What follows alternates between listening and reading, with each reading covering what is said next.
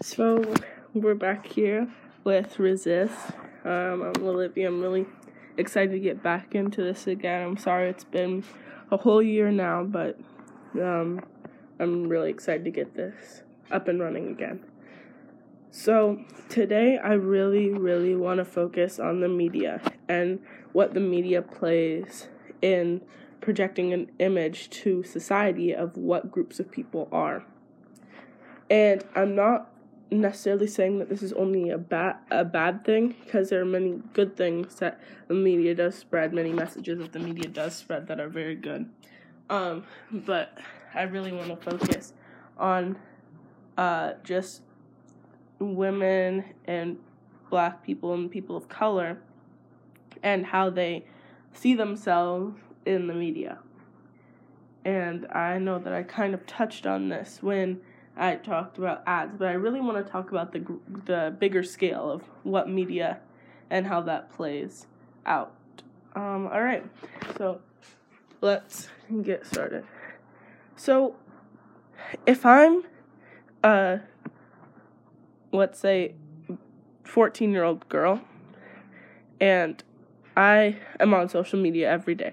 I check my Instagram, Snapchat, TikTok, and I see an image of what 14-year-old girls, teenage girls should be. And it's skinny, and they're supposed to have a big butt, and they're always supposed to impress men and boys. And what if that's not me? What if that does not even encompass me one bit? What if I'm buff because I'm athletic and I have muscles and, I work out every single day, and, I don't really want to waste my time thinking about boys? So that does not, in my brain, or if I'm a 14-year-old girl, in my brain, that sends a message that I don't fit in this box, and I need to fit in this box. So I'm going to start eating a lot less, stop working out, pretend to flirt with boys and all this stuff that I just don't want to do. And I think it's really important to think about how we don't have to fit in this box, but the way that social media and all types of media have played into making people think that they need to fit in a box, which is completely not true. So we've talked about kind of girls and stuff like that, but I want to focus on it through race now. So if I see on the news a Black man has killed somebody, and I see that a lot. I see that maybe 3 times a week, twice a week, and I don't go and try to research to find out if this is real or fake, because I just see the news and I'm like, okay, great, I know what the news was this week. But if I see that every single day, I might be even unconsciously thinking, oh my gosh, Black people are dangerous.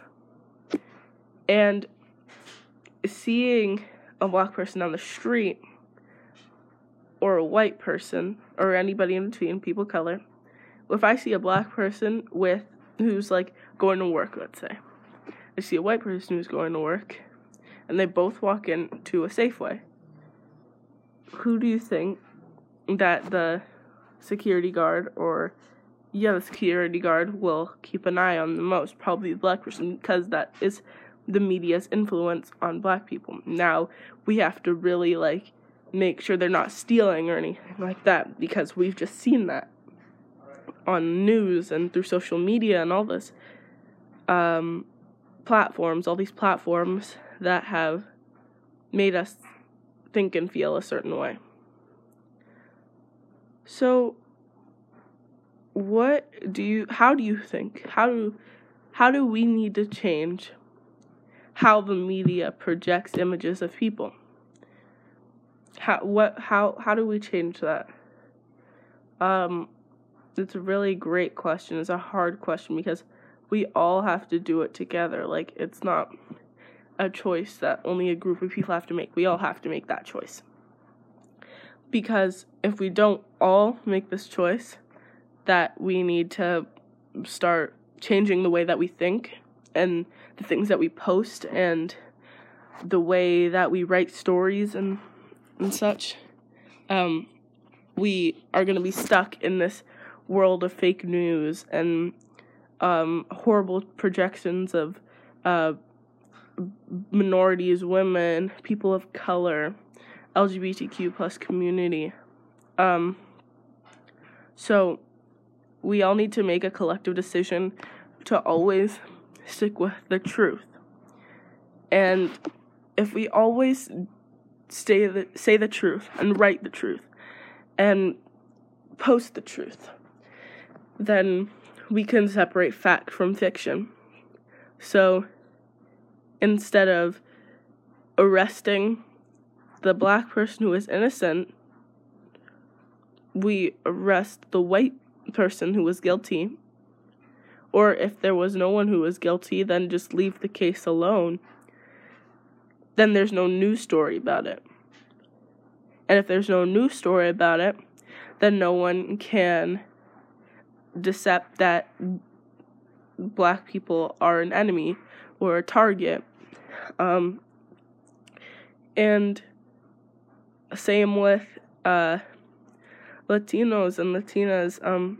They're not all drug dealers and, gang members. And that's another big image that the media has put in our mind, is that everybody that is Latino or Latina is a drug dealer or a gang member or poor, And so if we all collectively decide that we want to prevent this, if we want to make sure that this isn't going to happen, we have to all tell the truth. And I think that's a really, really hard thing to do. But I have faith in humanity that we can do it, because the truth is the only thing that's going to save us. We can't keep lying to each other and believing lies. We need to tell the truth. And I think that's just really what I really wanted to hit on today, is that the media just plays such a role in almost everybody's life nowadays that we can use it to our advantage, and really just spread positive messages and the truth. Like I was saying before, we don't need to sugarcoat it, but we need to tell the truth. And if we just do that, I really believe that this world will become a better place. I really want to thank you for listening today for our media episode. And I really want to post more now. I really want to do this more often, because especially now with the new election coming up, I really want to really hit on some current events and just to spread the message of what we need to do and we really need to resist. All right, thank you for listening. This has been Media with Olivia.